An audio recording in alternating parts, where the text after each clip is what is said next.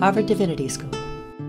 Art and Religion as Technology, a conversation with Anthony B. Pinn, November 7th, 2022. Good evening, friends. I'm Terrence Johnson, Professor of African American Religious Studies at Harvard Divinity School. And I'd like to welcome you to this Zoom conversation, an in-person conversation with Dr. Anthony Pinn. For the record, we are recording this conversation. So on behalf of the HDS community, I want to thank you all for coming to hear our son, Dr. Anthony Pinn, who's a graduate of Harvard Divinity School. He is currently the Agnes Cullen Arnold Distinguished Professor of Humanities and Professor of Religion at Rice University. And he's also the founding director of the Center for Engaged Research and Collaborative Learning. He's also founding chair of the Center for African American Studies at Rice University. As we well know, Dr. Pinn has a long list of accomplishments, so I'll only note a few here. He's author of more than 35 books, including a novel, as well as The Black Church in the Post-Civil Rights Era, Terror and Triumph, The Nature of Black Religion, and Noise and Spirit, Rap Music's Religious and Spiritual Sensibilities. Tonight, we will discuss his new work, Interplay of Things, Religion, Art, and Presence Together. So on behalf of the Divinity School, let us give Dr. Pinn a warm welcome to Harvard Divinity School.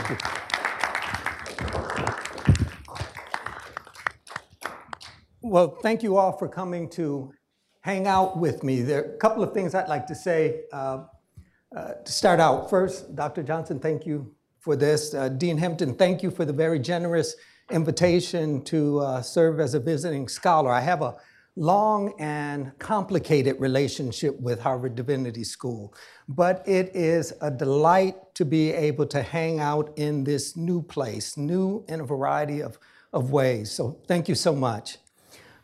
First person I ever met who had any relationship with Harvard Divinity School was Reverend Fred Lucas, who was my father in ministry during an earlier phase of my life. The second person I met was Dr. Preston Williams. We drove from New York to Cambridge as I was applying. And the idea was just to meet this man. I read some of his work and heard conversations about him because I was at Columbia, but I would hang out at Union. It was a more interesting place. And his name came up and I got to sit in his office. And he was just matter of fact about this. He said, well, it looks like you're going to get in, so the conversation makes sense. Right? And I just thought, this is fantastic. But you know, the thing you really have to understand about Dr. Williams is the way he looked out for students without the demand for recognition.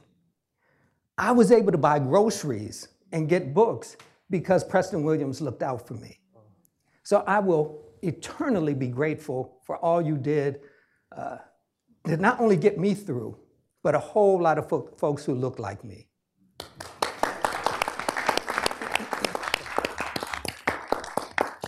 And to my friends and family in the room, what's up? It's good to see you as always.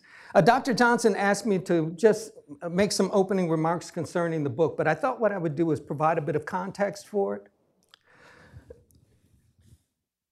So from early on in my work, it was somewhat apparent to me that the study of Black religion was under-theorized, that we did not give sufficient attention to issues of theory and method. There was the brilliant Dr. Charles Long. But it seems to me what held sway was the conversation initiated by folks like James Cone, who argued, look, we don't have time for this. Black folks are dying, and you want to talk about issues of theory and method, right? That we under-theorized this. And for me, this was telling because I was a humanist trying to find space for humanism within the study of Black religion.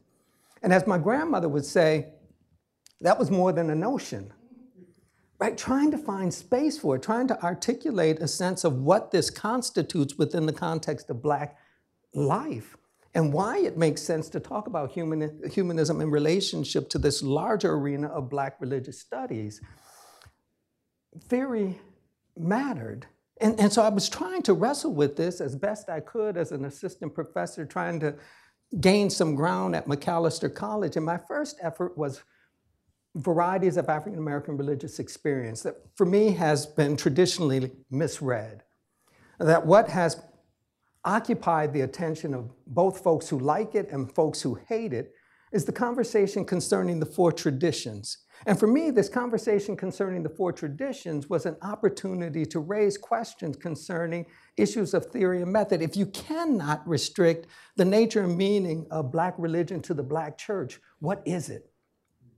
And how do you study it, right? So if you think about theory as how you wrap your mind around this idea, and method, how you handle it, how do you think Black religion beyond the confines of the Black church? And how do you handle Black religion beyond the confines of the Black church? Those first four chapters are an opportunity to wrestle with those questions. I thought I was following the lead of folks like Charles Long, who argue theory follows data. So I'm giving you a sense of these traditions, but for me, the most important work are the final two chapters in that book in which I try to outline a Black comparative theology. The name of the book is not what I intended, but it's what the press insisted upon, right? And I'm happy to get published, right? So I'm like, okay, that is not a fight I need to have. You want to call it that for whatever reason, cool, but it misses the point. What I wanted was toward a Black comparative theology, because this is what I was trying to do. And so I was wrestling with method, but the issue of theory I hadn't adequately turned attention to. So I was figuring out a way based upon my training to handle this thing called Black religion, but I needed to give more and more consistent attention to how you go about naming it. And this is what Terror and Triumph was meant to do. Again, not my title, but the content of that book was an effort to wrestle with this. How do you theorize this? And so I, again, wanted to move beyond any assumption that to name the Black church is to name Black religion. But I also wanted to push against any assumption that Black religion really revolved around doctrine, creeds, institutional forms, and priesthoods, that it was something, there was something underneath this. And so my way of naming that was the quest for complex subjectivity. This is what religion is. It is the quest for complex subjectivity. It is not the capturing of that subjectivity. It's the yearning for, the desire for more life meaning, a desire that is never fulfilled. I was beginning to seriously read Camus, and so this was compelling for me that this isn't a completed project. It's this effort to secure this meaning. And so my argument was that what we have been preoccupied with in the study of Black religion is the residue of this yearning. That these doctrines, creeds, these institutions tell us something, but they don't cut to the core, that there's something undergirding them, there's something that motivates them that is really religion. And I could fit humanism in this because this quest for complex subjectivity doesn't require God or gods. You can have them, but they aren't required. And this worked for me for quite some time. And my effort then was to kind of build this out. So I was in conversation with a couple of presses, and my idea was I was going to take this idea of relational centralism in Terror and Triumph and build that out in conversation with popular culture. And I started working on that, but I couldn't get very far. The chapters weren't flowing, and I've never really experienced writer's block, but I couldn't get it done. It just was not coming together. Conversations with colleagues, friends, family, and students forced me to rethink some of this. And what became evident to me is what you get in Terror and Triumph is the ethical response to disregard, to anti-Black racism as a death-dealing enterprise. But that I hadn't really captured the theory of religion. I had provided the ethical impulse. I had misnamed this. And so interplay of things changed. It was the prequel. I had to give a sense of the theory of religion that was assumed in Terror and Triumph. As I thought this through, what became clear to me was that my understanding of religion, my theorization of religion, really involved an understanding of it as a mode of interpretation, my hermeneutic. And I borrowed from Foucault, that it is a technology. It's a device we use for interrogating and exploring human experience. And the vocabulary and grammar we have attached to it helps us to name certain dimensions, but these are not the only dimensions found within human experience. It is simply a hermeneutic, a tool, a method for interrogating human experience. And what this method highlights is a kind of openness, the porous nature of things. And so in this book, I try to use the arts, literature, the visual arts, performance arts as a way of unpacking and presenting the kind of openness that this hermeneutic presents. But also I turn to Du Bois and Nella Larsen and Richard Wright and Camus to get a sense of how social mechanisms seek to close off, to encourage us to privilege wholeness, fullness, to see as right boundaries. So that's what the book tries to do. That's what it attempts to explore. That's how it relates to the earlier projects. No, great, Dr. Penn, this is a really great kind of opening. And I'm wondering, can you say more before we dive into the actual text, your starting point as you were trying to sort of problematize religion? I'm wondering, was the issue that you were starting with the Black church and then trying to decipher from this historical creation what religion is? In other words, had you turned to, say, Du Bois or turned to Zora Neale Hurston or Long in terms of the concept of Africa, would that have taken you down a different route? Because it seems as if starting with sort of the nitty-gritty of Black suffering and trying to logistically account for Black emancipation, right, through laws and legislation and through religion, then necessarily forced you into a project that was always prone to be very ethical and practical in that sense, which then would foreclose opportunity to actually theorize about religion. I don't know that that's the case. It didn't have to be the Black church. I mean, we could take the Nation of Islam and the 5 percenters, and my argument is it is an intellectual lie to assume that this is the only manifestation, that this captures everything we mean by Black religion. I start with the Black church because it dominated the conversation, and it seemed to me that if I could detangle the Black church from this basic impulse of Black religion, the rest is easier. Okay.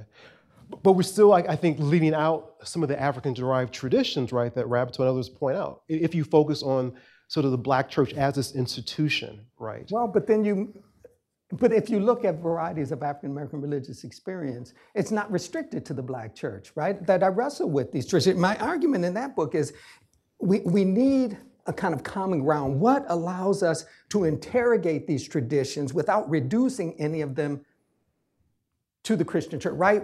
How do we develop a vocabulary and grammar for exploring these traditions that doesn't restrict us to the sensibilities of any one tradition? And so my argument was, if you look across these traditions, right? If you look across African-derived traditions, if you look across all of them, it seemed to me that all of them, regardless of differences in ritual, regardless of differences in thought, all of them wrestled with the existential concern of suffering. And so for me as a theologian, this was a way into all of them, right? That didn't require me to privilege any of them. Okay. But it wasn't, no, I don't think I've ever restricted myself to the church. Okay. No, that's a fair point. And so I want to move now into this idea of religion in terms of as a way that the very process of interpretation is what is religious. And so tell us more about that in terms of how that now is sort of framing, say, your approach, particularly to art. And we'll go to a few images in a moment to kind of think through this. I think for me, one of the things that surfaced in this turn to religion as a hermeneutic and strictly as a hermeneutic is what's lost through this move, right? Why the resistance to this? What is it we have associated with that category of religion, right? What have we associated with Black religion that makes this move traumatic? So I don't have a full answer to that, but it seems to me a useful question. What have we invested in this that makes a shift away from stuff as a way to understand religion? What makes that difficult? Right? What's lost?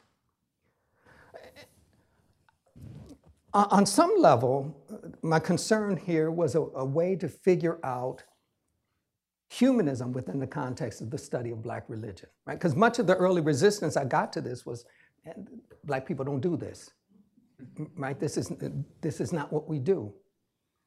The number of AAR presentations I gave early on when I still had hair, the response was, man, this isn't what Black people do, right? Black people are not this.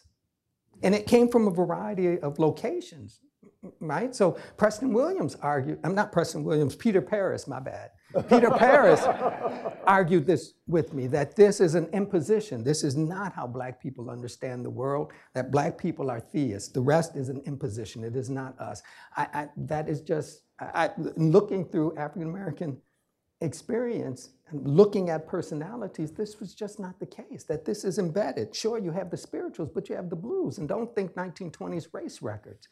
Right, the blues are as old as the spirituals, and they push against the theological assumptions that are made within the spirituals. Now, were they humanist? It wouldn't be fair for me to say that, but do they have a sensibility, a posture towards the world that is in many ways consistent with what we now call humanism? Sure enough.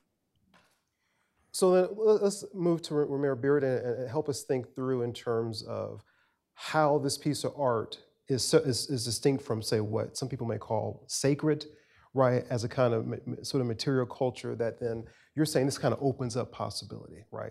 Opens up the possibility not for a particular end result, but the very process of, it's not discovery, but it's the process, right, that unfolds to you what is religious. So let's walk through this with Romare Bearden. Why were you so drawn to his collages in particular? And I was going to say that, only the collage series. Because it seems to me there are ways in which this effort to pull pieces and make them do a different type of work, and what he highlights is the roughness, the tears, the unevenness.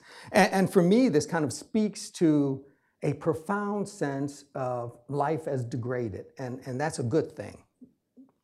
Right? Life as degraded, a deep awareness of messiness, of openness, of overlap. I see this within the art, and it provides a way of reimagining this. And so my thinking about Bearden, Basquiat, Engelbert, Metoyer, right? The thinking about these folks is tied to a question by Arthur Danto that has just fascinated me for decades now. What is art? Right? He argues that pop art ends art history, right? It raises profound questions concerning what constitutes art. If this Brillo box is art, what isn't art? What is art, right? It raises that philosophical question. And it just seemed to me that within the study of Black religion, this was an important question to ask. What is Black religion? What is Black about Black religion? What is religious about Black religion? And so my looking at Basquiat, my looking at Bearden, my looking at Metoyer, are kind of tied to this wrestling with this sort of question. In terms of what we've put together, the ways in which we've configured life, what in this constitutes the religious?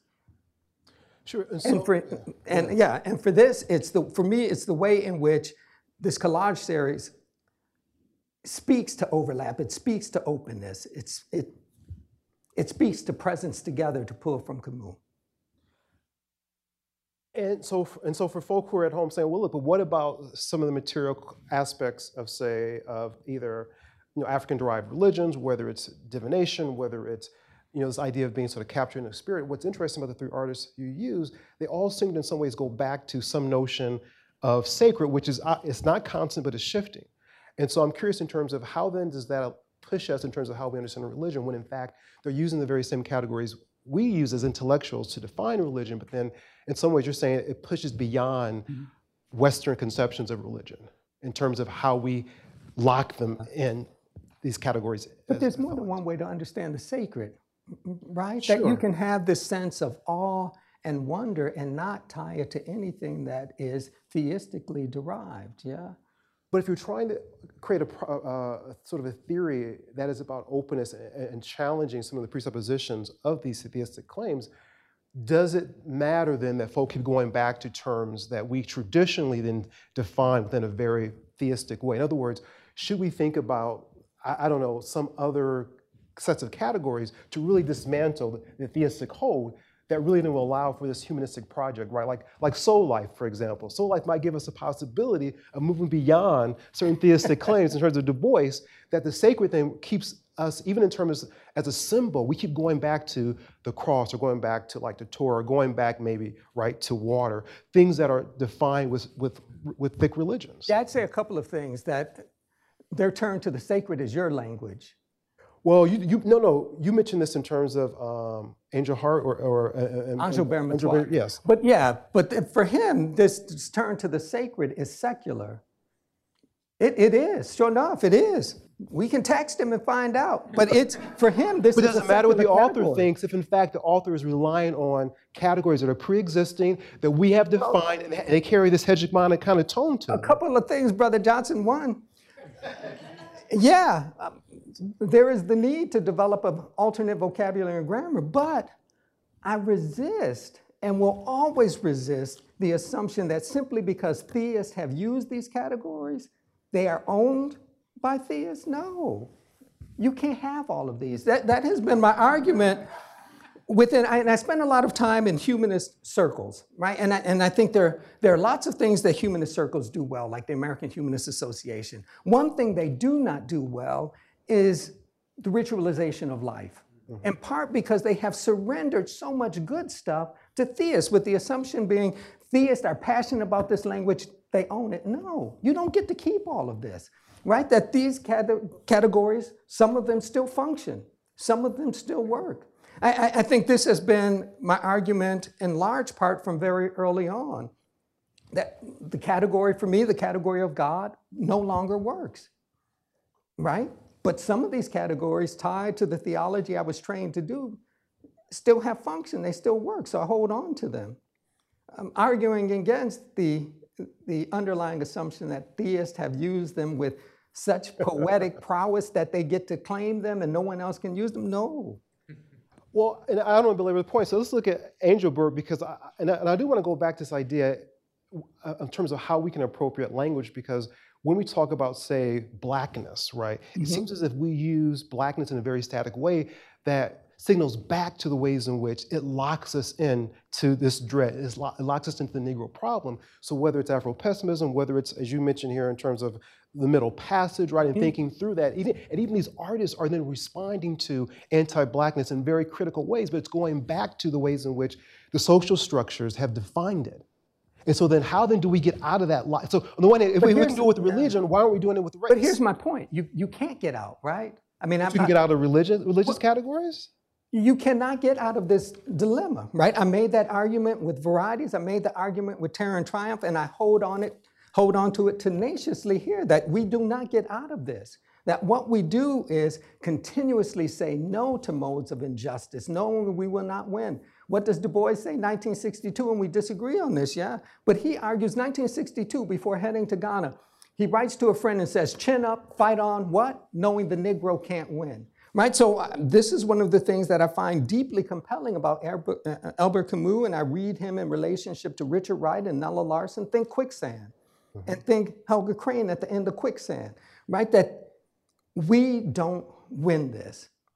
Outcome-driven strategies have not been productive, that there is something of our humanity, to the extent that category even makes sense, in our no to injustice, but we don't win this. So getting outside of this restrictive notion of blackness, I don't know that we do that. But I think Du Bois's double consciousness gives us a hint in terms of striving towards something. It's not simply the dilemma of the two-ness, it's striving towards. And also, what's the point of this art if we can't, you said it's about discovery. What are we discovering? That we're not black, that we're not theistic? What have I always said, right? And it's laid out in Terror and Triumph, and it moves forward, perpetual rebellion. This is consistent with Du Bois's striving, perpetual rebellion. We don't win this. And so this is one of the reasons I find Afro-pessimism useful. I think it's asking the right questions. And I think it's interrogating and calling us to task on some of our assumptions. This works for me. Sure. So let's talk about this piece here in terms of I'm a cut out life, in terms of how this then allows us for kind of discovery, that sort of the openness that you're wanting us to kind of think and imagine. Can you say more? Because I think it's a rather compelling piece. Can you set us up what this is, what we're looking at here? Well, let me tell you a bit about Angilbert Matuire in more general terms, right? So Angilbert Matuire understands himself as an Afrofuturist. But an Afrofuturist who's somewhat suspicious of notions of future, right? And so within his work, what he's trying to call us to do, and many of these pieces are drawn from an exhibit I curated for him at University of Texas that was all about a wrestling with what it means to be human within the context of our current circumstances, still yearning for something that is not these circumstances, right? What most folks will call future.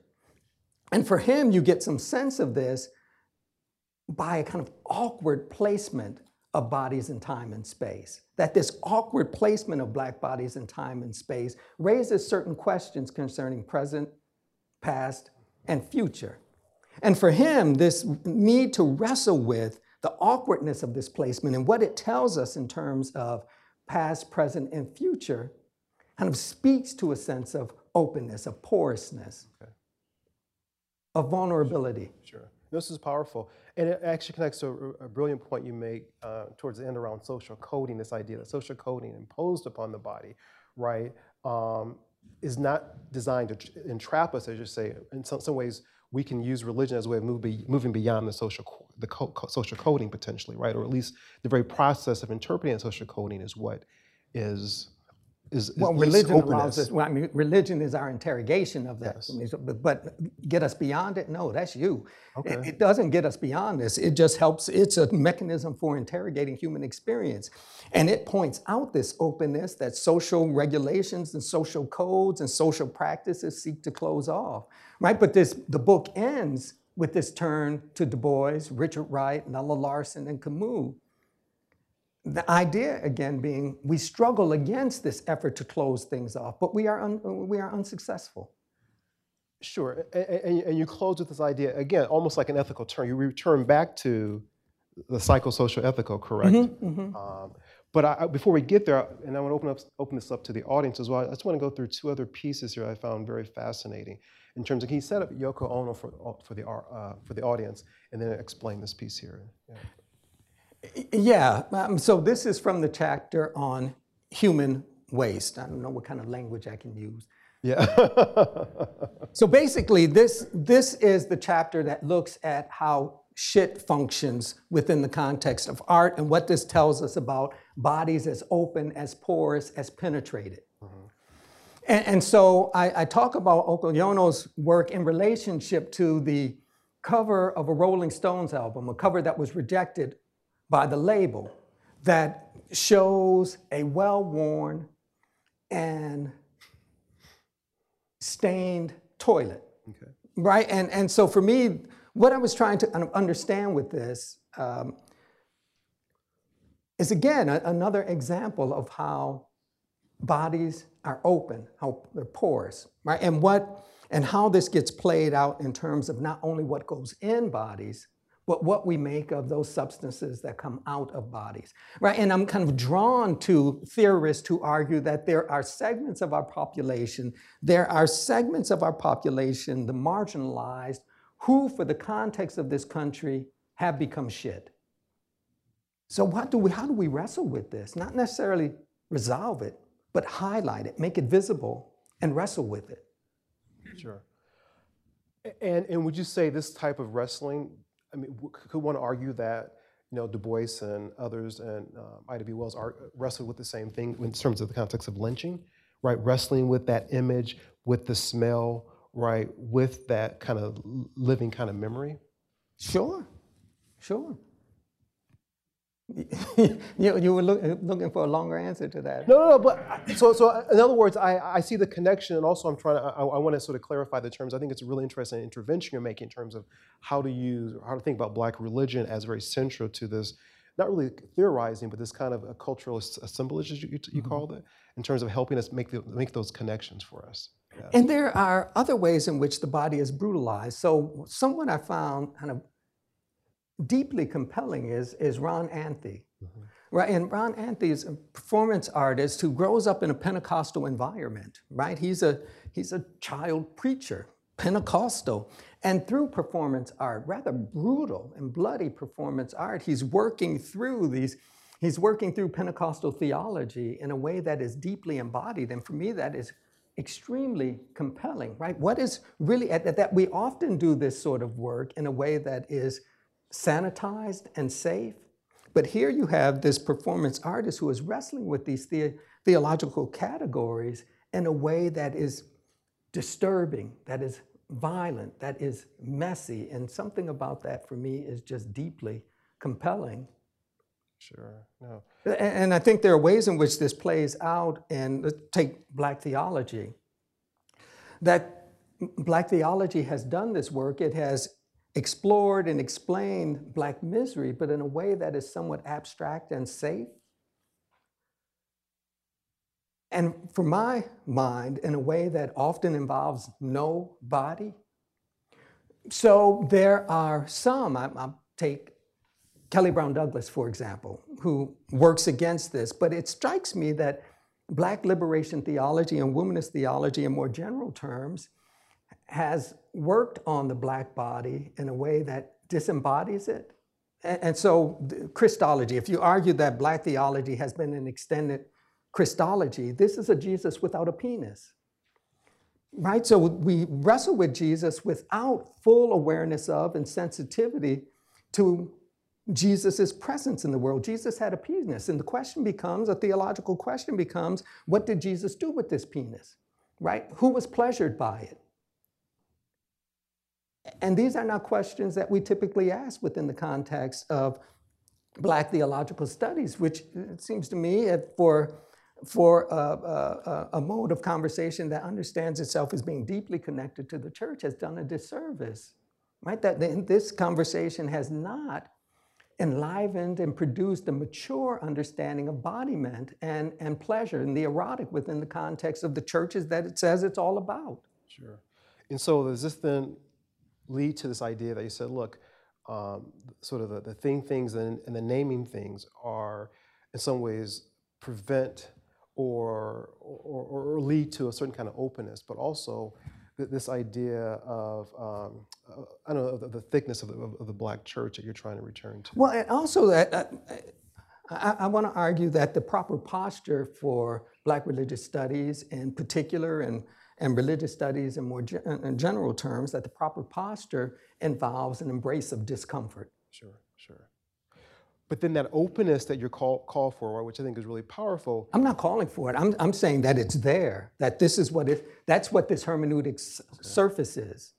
And does this openness then in any way erase Black suffering or create a kind of bad faith? I mean, I know you try to account for that with the grotesque, but is there a way, how then do we not fall into the trap of our openness just to sit with the artwork that we don't potentially fall asleep? Because this openness is fought, right? That we live within the context of a social world that works hella hard to close off this openness, that seeks boundaries, right? And so you mentioned lynchings, and it seems to me that on one level, this is a ritual of reference that involves a deep effort to close off, to constitute boundary. And yet the very institutions you've studied have always transgressed those very boundaries that were put upon them. I don't know that that's the case, right? So and I'm not throwing shade at the Black church, right? So, but if you think about the Black church, there are ways in which it has done the issue of race well, right? So in terms of openness, it has tried to maintain a kind of openness, a porousness with respect to race, but it has done an embarrassingly poor job with respect to issues of gender, sure, class, and the list goes on. So I don't know that I cannot say that with you, that these institutions have been about that business. But again, my argument is this isn't a battle we win. But I'm also thinking in terms of at the lived experience of religion. I'm thinking of our colleague Tracy Hutz in terms of folk who say, I'm Yoruba Baptist, right? Or preachers who are also diviners, right? Or, the AME preachers who are also hanging out with Marcus Garvey. And, It's a different issue, right? See, Dr. Huck, see how he's trying to pull you in? See how he's trying to pull you in? I'm getting my That's help. a different issue. My argument isn't that there isn't messiness and overlap in terms But of it's more than commitment messiness, though. But this it is a speaks to different the- issue. Okay, how is it different? Because it speaks to the openness of the very lived experience. In other words, I think we read certain aspects of either of Conjure or Black Church in a very sort of static way, assuming that that what people articulate resembles how they behave, which is often not the case. show me where I've done that. Well, by not naming those traditions as a part of being that allow for the openness that you want to call for in the interplay, it seems as if you're denying that those traditions or Well, those but if possibilities. that would be the case if I hadn't written Varieties or Terror and Triumph. But this to seems the actually extent I have. This seems to rebuke or at least No, challenge man, this is a ritual different reference. project. This is the theoretical project. No, it doesn't do that at You all. said it changes how the rituals are referenced. That in rituals of reference, if for or limited the ways in which we looked at the body. Now you want to open it up. I'm not trying to open it up. I'm saying that this hermeneutic, when applied, demonstrates this openness that social codes, social mechanism, and categories seek to close off. I'm not trying to win the day. I'm simply saying this is what this hermeneutic surface is. What you get is an effort to close that off. I'm curious and intrigued by the look of that effort. That's all. I'm interested in exploring and seeing the look of that effort to both maintain openness and to close off. And with the maintaining of openness, there's no tell-us. You're not looking for a result. You just want to examine. The openness is the win to the extent it remains. But no, remember, for me, the rebellion is perpetual. This does not end. One must imagine Sisyphus happy. Right? This understanding from Camus works for me. Why do I turn to art?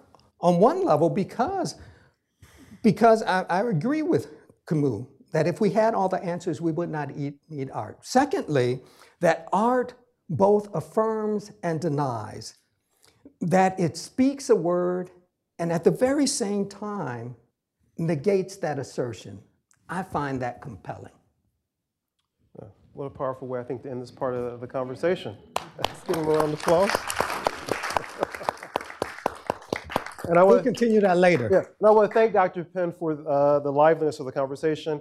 I've admired his work for over 25 years, and so I appreciate your honesty and depth. So now I want to open it up. You may type in questions in the chat room and open it up to our in-person audience. Oh, yes, sir, Professor Jacob Olapono. Hello, sir. Thank you for coming to Divinity School and Terence for organizing this very, very stimulating conversation. Hopefully, we'll be able to have more of this. We can only comment on your work we have read. This is new. It's just coming in.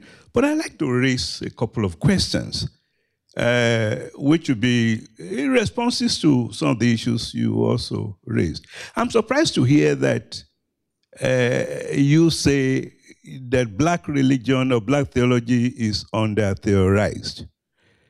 What I'm hearing looks like an African Proverbs who compares an old man with those ancient agbadas and clothes that are no longer available in the contemporary period, and the younger ones who are, blowing the more modern one, and the Africans who say that the younger one may have more, clothes that look flamboyant and good, but they are not as ancient as the old ones. In other words, what I'm trying to say is that Cone also theorized Black theology in his own way and responded to questions and issues of the time to such an extent that his work now became even a model for South African Black theology. So I think it's very important that we put things in context. Yes, a number of them fail to talk about gender. Just as even today, they would accuse some African scholars of not discussing sexuality. So things have changed. That is the work of religion, ever responding to changing situation and existential concerns that lead us to this enterprise in the first instance. So I would like to see that in context. The second has to do with this notion of black church. I kept hearing about the limitation of the word black church, black church.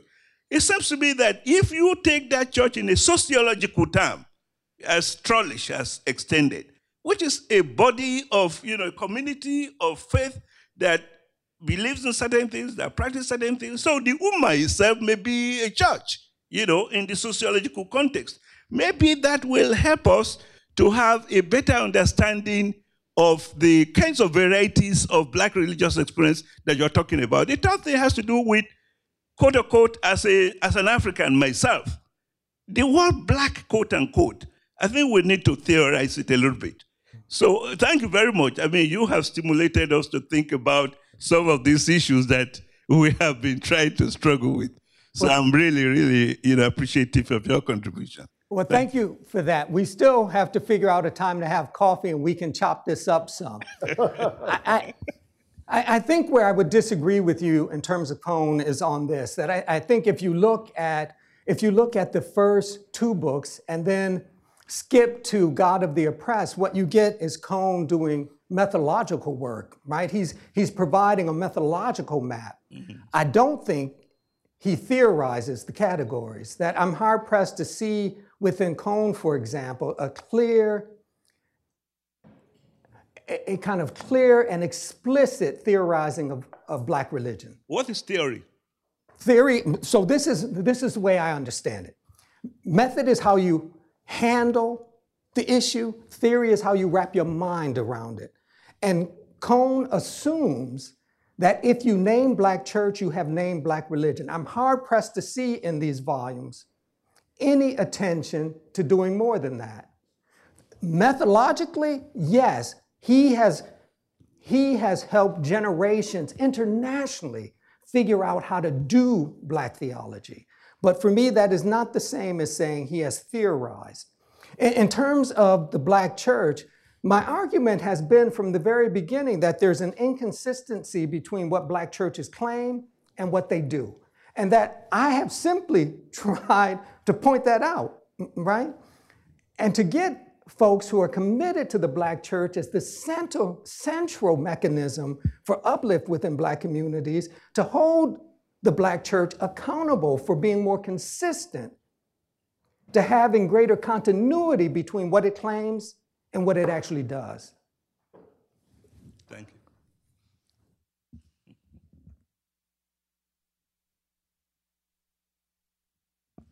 Yes, Janet.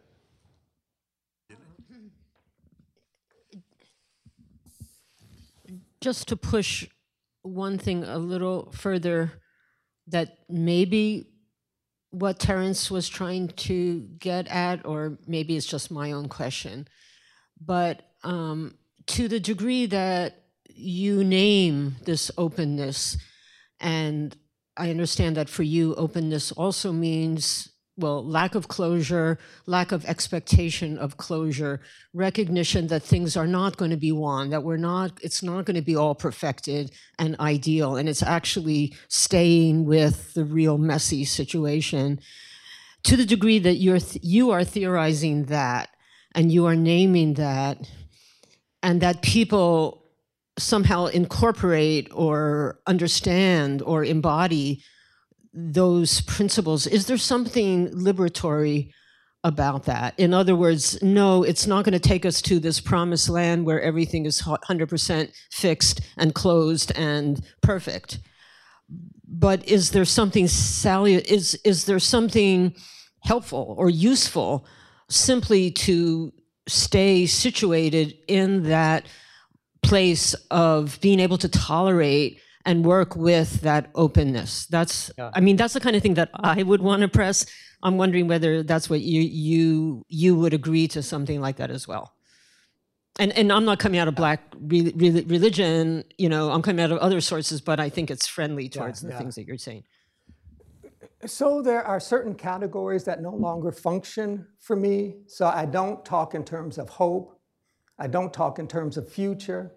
I'm troubled by the category of liberation. What I will say is this effort on the part of folks, however they name their community, the effort on this part of folks helps to keep real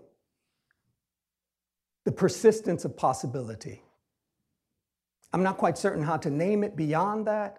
I'm uncomfortable trying to name it beyond that, but I think the effort to maintain openness, to saying no to boundaries, keeps alive the persistence of possibility. And for me, if there is something that constitutes a win, that's it. And that's a positive. You're not, you don't want to use the word positive. I don't know what I gain with it. Okay. Right, because I also want to be, and again, one of the things I find so compelling about Camus is the kind of humility of thought, right? The idea that our assertions have to be negated. This is one of the reasons he can't really get with the existentialist, right? He is not an existentialist, that there is a kind of certainty with the existentialist that troubles him, that our affirmations have to be negated. I find that deeply compelling, and I try to make use of that posture. So which accounts for some of my discomfort with these categories.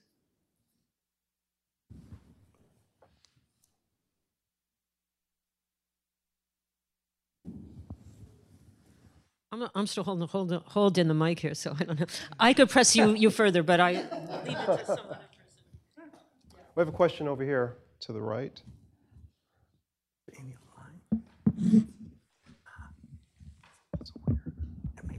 Thank you. I hope this question is relevant, but so my name is Aaliyah Collins. I actually heard you speak before. I went to Fisk University for undergrad, and I was a Mellon Fellow, and you spoke at our keynote address at Rice. So I do remember you from there. And then I also know Reverend Dr. Jason Curry. He was one of my mentors when I was at Fisk, so he talks about you a lot. So Just saw him recently. Yeah. So yeah, I feel like this conversation is really timely. It's something I've also been thinking about.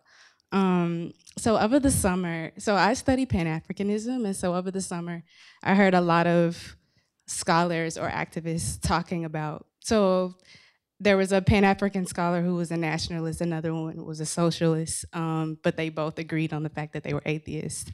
And so they were kind of, went through all of these reasons of why like religion was bad, from like Islam to Christianity all the way to African traditional religion, of like how this was kind of like an obstacle in terms of like Black liberation.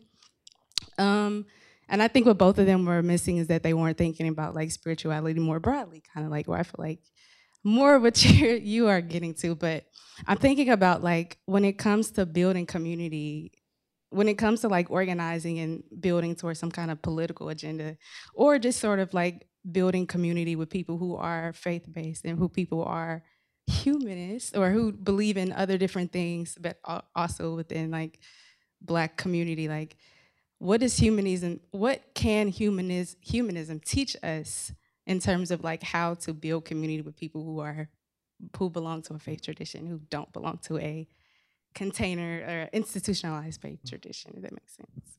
Well, thank you for that. I think on one level, humanism at its best offers those who are not theistically inclined a soft place to land.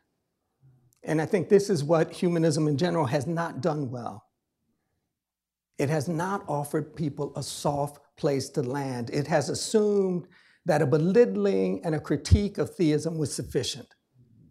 But folks need a soft place to land. Life is hard, and there are issues we encounter that produce trauma. How do you help folks understand and move through that? I think one of the things that is missing is real and genuine conversation between Black theists and Black humanists, that we haven't learned to talk together. But one thing is for sure, that developing connections that are robust and affirming is a better process than us going at this alone. But we've got to learn how to communicate together. So I'm trying to learn how to do this, yeah? That much of my early work is really kind of confrontational.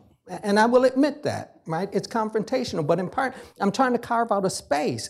But now I'm trying to figure out how to communicate in a way that allows me to maintain the integrity of my system, but hear and recognize what is compelling about the others system. So I'm working on a project with Brad Braxton, new president of Chicago Theological Seminary.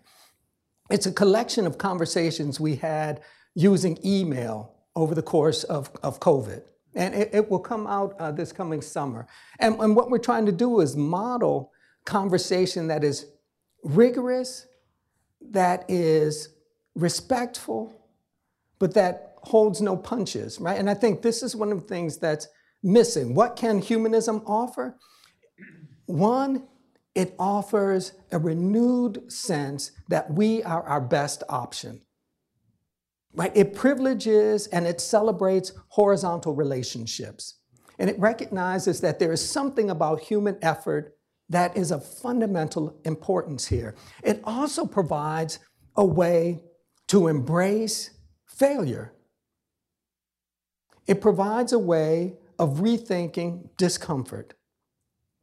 For my mind, another value in humanism with respect to social justice movements is the way in which it decenters outcome-driven strategies and privileges process. I sense some of that in Black Lives Matter. That process matters. Less outcome-driven strategies, right? And so for me, this is one of the distinctions, this is one of the differences between the Civil Rights Movement and Black Lives Matter. A preoccupation with process, a more complex agenda, but a recognition that failure is not the end. Failure is an opportunity. But first, we got to learn how to talk together. That's a great response. Oh, please, Dean, please. I'm struggling for an intelligent question. I really enjoyed the conversation a lot. I guess what I'm struggling for is a sense of what the ultimate goal is of your enterprise. You know, whether it's to, dismantle the certainties and, failure to deliver of the Black church, or whether the project is really to somehow drive to the center of human subjectivity outside religious categories, and that therefore you're using any way, any technology, any technique to poke around at that. I mean, it reminds me a little bit. We grew up in very different contexts, but an early book I read, which transformed the way people thought about things, and there was at least 5 people read it. My mother and 2 others. Now I'm joking about that, but it was an attempt to try and get at the heart of. It was a debate back in European religion those days of what popular religion was and how you could interrogate it, outside the kind of the beliefs and institutions and rituals and so on. And then, one way of doing that for me was to try and look at many, many different kinds of sources. So, it was oral history projects, literature, art, especially trying to get to rural popular religion, which had a very different set of, connections to the land and to the earth and to warding off demons and bad luck and so on and so on. So the point of that, I think, was to try and get at what's going on here and what sources will help. But the aim of it, I think, was relatively clear cut, to try and get at the heart of this kind of what was going on in these relatively humble people's lives, especially in rural environments, that clearly institutional churches were had nothing much to do with it. So I guess, to come back to the framing of the question, that's my question really. Is the ultimate aim to really, penetrate as far as one can to human subjectivity around these eternal kinds of questions or thoughts, or is it both to also poke around at the way in which the Black church constructs set up boundaries that make it difficult for you to do that work? Or is it a bit of both? Or is that even an intelligent way of thinking about it? Thank you. See, Brother Johnson keeps trying to pull me back to the church. But for me, my goal is rather simple: to enhance awareness and lucidity, right? To enhance our awareness of our circumstances. For me, that is it. To enhance our awareness of our circumstances. That's all I can do. So I guess what I'm struggling for is to see, does that relate to to any religious categories at all, or would you rather just be done with those and start from different kinds of principles to get at that? In other words, all of this religious stuff is simply a set of false, it's a railway track with many off tracks, all of which go nowhere. And therefore it's better to start from a different train station altogether. I think some of the vocabulary and grammar should remain. It still has utility. We hold on to that. There are other elements that don't. But the fundamental question is, what are we willing to give up in order to develop greater awareness of our circumstances? Right? What are we willing to give up in order to produce that? So again, some of what we've traditionally called religion, some of this, sure, it should remain. Other elements of it really need to go away. But again, I understand my contribution to this to really involve developing a mechanism that allows for a greater understanding of where we are in this process, what we're facing, what we are encountering. And I wonder if Black Death forces us, right, to make certain changes that I wonder if we're not always observing. But what do you mean by Black Death? Oh, but you there's a question here, and we'll go back to this. Our colleague, Professor Raymond Carr, who's a visiting scholar at HDS for this academic year, would like to welcome you and thank you for the question. It reads, it seems to me that Dr. Penn is criticizing abstractness in Black theology and hiding behind a kind of abstract modality of exploration at the same time.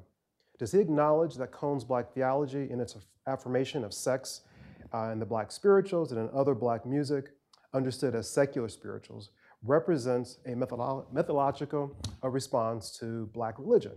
I noticed, for instance, that he did not mention Cone's book, The Spirituals and the Blues, in his reference to methodology.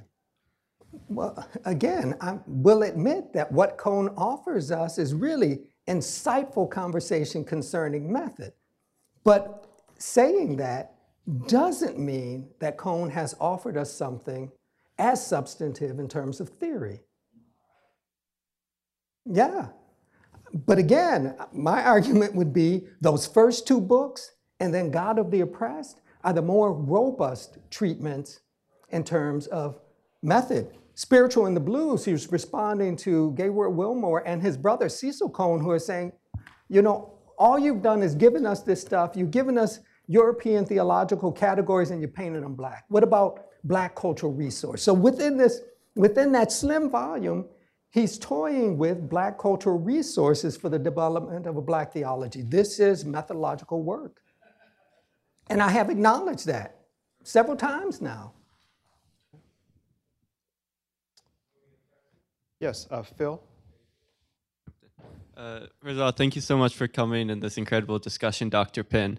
And I was wondering if you could talk about the class you pioneered at Rice, Black Lives Matter and Religion, and how the students are receiving that and how they're having discussions with you in that class. Oh, see, I thought you were going to mention religion and hip hop culture, but that's okay.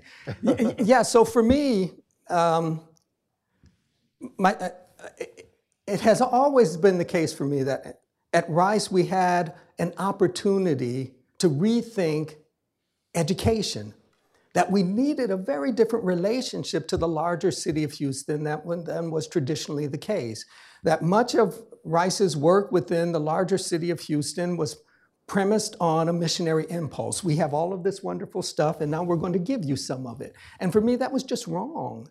That there is a wealth of know-how, of knowledge, of capacity within the larger Houston community that ought to be brought to bear on anything we call a Rice education. That one of the unique elements of a Rice education ought to be the ways in which students get to interact and be informed and influenced by this wonderful city. And so my students were wrestling with Black Lives Matter, what to make of this, right? How to think about this. And I had a couple of graduate students who were involved in the Houston dimension of that movement, who are trying to make sense of their academic study and the demands of community, right? And this is, folks have mentioned James Cone, and James Cone is wrestling with this, yeah? He thinks about dropping out of PhD training and being about the business and realize you can actually do both. And so I had to figure out a way to be useful to my undergraduates and my graduate students, to give them a space in which to wrestle with these issues. But it had to be done differently. That for me, it was an opportunity to rethink pedagogy, that we needed to not only talk about Black Lives Matter, but I needed to be informed and influenced by this movement that rejects a kind of traditional hierarchy. So the classroom had to be different. And so I worked initially with two of my graduate students, one who is now at Virginia Union University and the other's at Colgate University, and said, okay, we're gonna map this together, but by the way, we are not in charge of this course. The students are in charge. Now, of course, I've got to put something together, but that syllabus is negotiable. That students will determine what matters here. They will determine what the most substantial elements of that course are. They will determine how things get graded. Right? That I won't, and you won't. We had to privilege conversation. I could not talk at the students. My graduate students could not talk at the students. We had to talk together. Right? And I had to kind of figure out, how do we do this in a way in terms of physical space and conversation that is true to this alternate model? I also I thought it was important to move away from the traditional markers of success, so no long paper at the end, no test. What we did was this. One of the centers I directed at that point, the Center for Engaged Research and Collaborative Learning, gifted the class every time it was taught $5,000. And the students were to come up with ways to bring what they were learning in the classroom to the larger public. And everything they programmed had to be available to everybody who wanted to participate. I was willing to make introductions for them if they wanted to bring in speakers, but that was it. They had to plan this thing out. Not the graduate students, not me. They had to do this. Whatever they decided to do with that money, however they decided to represent what they had learned during that semester, I had to be good with. And I tell you, it was hard. This is my classroom, right? I had at least subtly come to understand that I am responsible for this. I give them something, right? I'm opposed to the banking model, but I give them something. So it was hard to kind of reevaluate that, to release control and recognize that we're learning this stuff together, learning it together. But it's gone well. And my commitment to the students has been, the course will be taught every year I teach for as long as it is necessary, right? For as long as the course is relevant, it will be taught. No, that's a great response. I wonder, can you say more about, in terms of really wrestling with sort of categories that emerge in Black religion writ large, and so in thinking about how this openness either aligns with it or you're pushing against it. So I'm thinking of, like, Cornel West says that, look, if we want to understand what genius looks like, in terms of Black life, we look to Black preaching, look to jazz, in part because of the internal mechanisms through which Black folk defined it outside the normative white gaze. For Toni Morrison, it's about the assumption that, well, I am already at the center, right? And not trying to translate for people. So I'm curious in terms of, what do categories say, like double consciousness, or even the talking book, for example? How do those categories actually, in some ways, speak to what you're saying, maybe push further? Because with the talking book in particular, in terms of Alan Callahan, there's this notion in which the slave did not imagine the text as being whole at all. It was simply an encounter that was dialogical. One literally tried to hear and sit and listen, and respond. And from that, then they began to digest, reframe, rethink, and sometimes just sit, right? Because maybe the answers weren't presented, but they were, in other words, they're using the Bible as a kind of like art, right, that they engage. How might the talking book, for example, or even double consciousness, push this idea of openness? Because with these categories, we see how it's both rooted in history, right, but still giving people the possibility of challenging these thick categories of blackness, right, which seem to always overshadow our ability to be open because structures keep us locked in this state of degradation. Yeah, I think there's something to be said, not only for Alan Callahan's take on this, but also Vincent Wimbush's more recent work. That, the interpretation of Scripture on the part of our ancestors at its best might be understood as an effort to maintain openness. I have no problem with that, no problem whatsoever. In terms of Du Bois, double consciousness, that's you. I mean, I prefer the category of the problem soul, right? This is the way I would frame it. And it seems to me that what you get with Du Bois, if you look at Souls of Black Folk and you look at Dusk of Dawn, if you look at Souls of White Folk, right? If you look at these materials, you get a sense of incompleteness. You get a sense of project as unfinished. Sure. And I tie into that what you get with the coming of John. There's an incompleteness there, that there is a terror and there is a tragedy that is already and always. That I find compelling. And that tragedy that is already and always, that Du Bois is helping us to understand, is the social world's effort to close off openness. Sure. Yeah, I agree. And the genius, right, of the slave to piece together these different fragments of life, to make sense of these categories, but also to, in some ways, I think, implicitly lend themselves to this openness. Because again, I don't think double consciousness is about ending at one place. You're constantly striving. It's that ongoing struggle that you talk about in terms of the struggle for freedom. Yeah, but that's the category that animates your work. It's not me so much, right? That I'd move in a different direction with Du Bois. But I get what you're saying. I think on some level we're here. Any other questions from the audience? Oh, sorry. I thought you were. Yes, it looks like we have a colleague, Tracy Robertson Carter. Dr. Penn, thank you for this timely conversation. I look forward to reading your book. Let's see, what's the question? Is this idea, I'm an enthusiastic and social justice activist who works in and supports the arts as a catalyst for social change. I'm drawn to your statement, quote, the art both affirms and denies, that it speaks to the world and at the very same time negates that assumption. Contemporary artists like Kehinde Wiley, Wangechi Mutu, and others speak to this. Could you please share other contemporary artists that you follow and why? I guess as it relates to how art both affirms and denies. So more recently, I've been spending time in conversation with Houston-based artists. And so one that I've been in conversation with is Jamal Cyrus. Okay.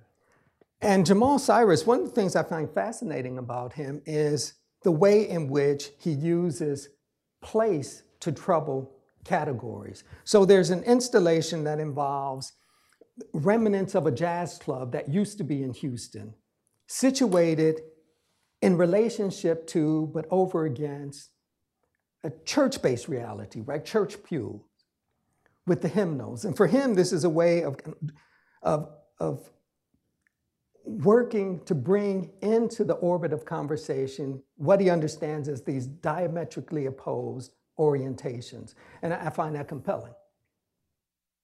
There's another, Lanicia Tinsley, Houston-based, but splits her time between Richmond and Houston, who helps us to kind of reimagine civil rights moments, right? And rather than pulling out the kind of grand development, she's more preoccupied with everyday manifestations of resistance. Right? What is the nature of rebellion lodged within play? I think that's fabulous. That's amazing. Any other questions before we close?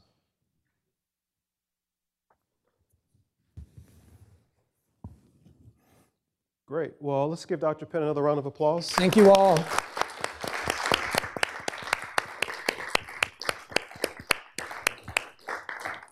And again, I'd like to thank you again for coming out. We're very thankful for Dr. Penn, but also to the Office of Academic Affairs and to our IT colleagues for helping pull this off. Have a good night, everyone.